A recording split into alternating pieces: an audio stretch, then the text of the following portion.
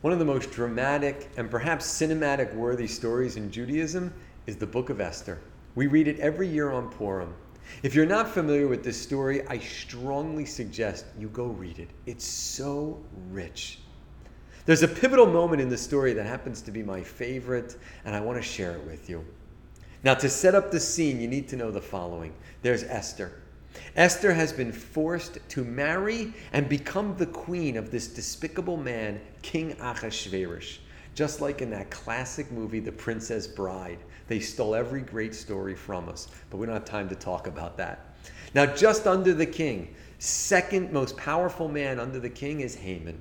And Haman has somehow convinced the king to pass a law allowing people to go out and kill as many Jews as they like on one day, in exactly 11 months from now. A purge, if you will, to rid them of the Jews. Now, the king does not know that Esther's Jewish. She has somehow managed to keep this a secret from him. And this secret is going to be a source of tension between them. The leader of the Jewish people named Mordechai. And Mordechai sends the following message to Esther. Now's the time. Go into the king, tell him you're Jewish, and plead with him on behalf of your people. And Esther sends back a message. Tell Mordechai, there's one law for someone that goes into the king uninvited. Death. No questions asked. Unless the king lifts his gold scepter. Otherwise, death on the spot. Now, the king has not wanted to speak to me or see me for the last 30 days. In other words, there's nothing I can do about this. I will die. Now, what could you possibly say to Esther at that moment that will convince her to go in?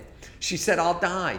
And yet, Mordecai will send back a message that will get Esther to change her mind, go in, a miracle will happen and she won't die. The story will turn around. The Jewish people will be saved.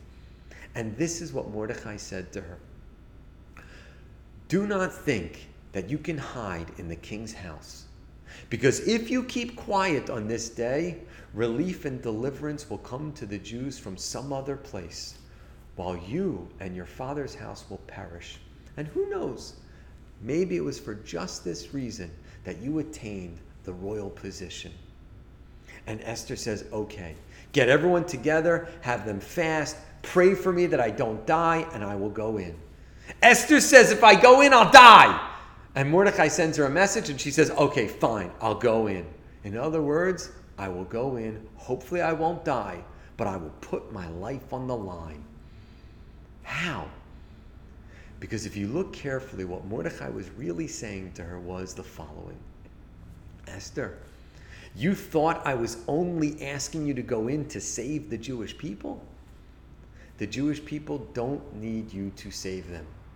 While we may suffer, we will survive. We will remain eternal. But what about you?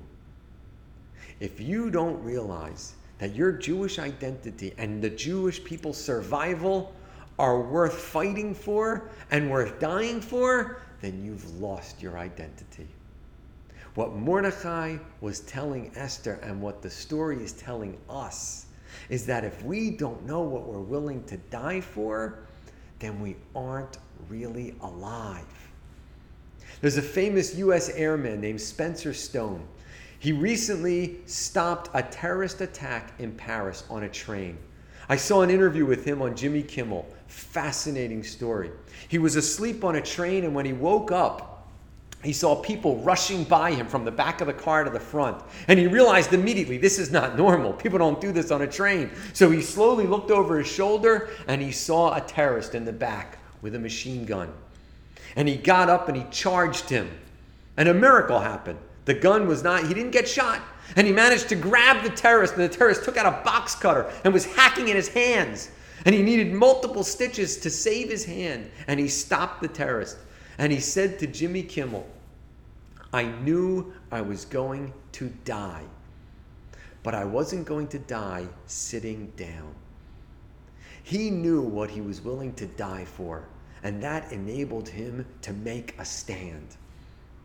Steve Jobs said at a commencement speech he gave at Stanford University, I strongly recommend listening to it, but he said the following: The greatest gift to humanity is death, because it's the only thing that reminds us to do something while we're alive.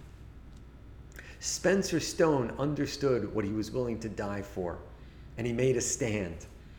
Esther understood what she was willing to die for, and she didn't hide. She made a stand.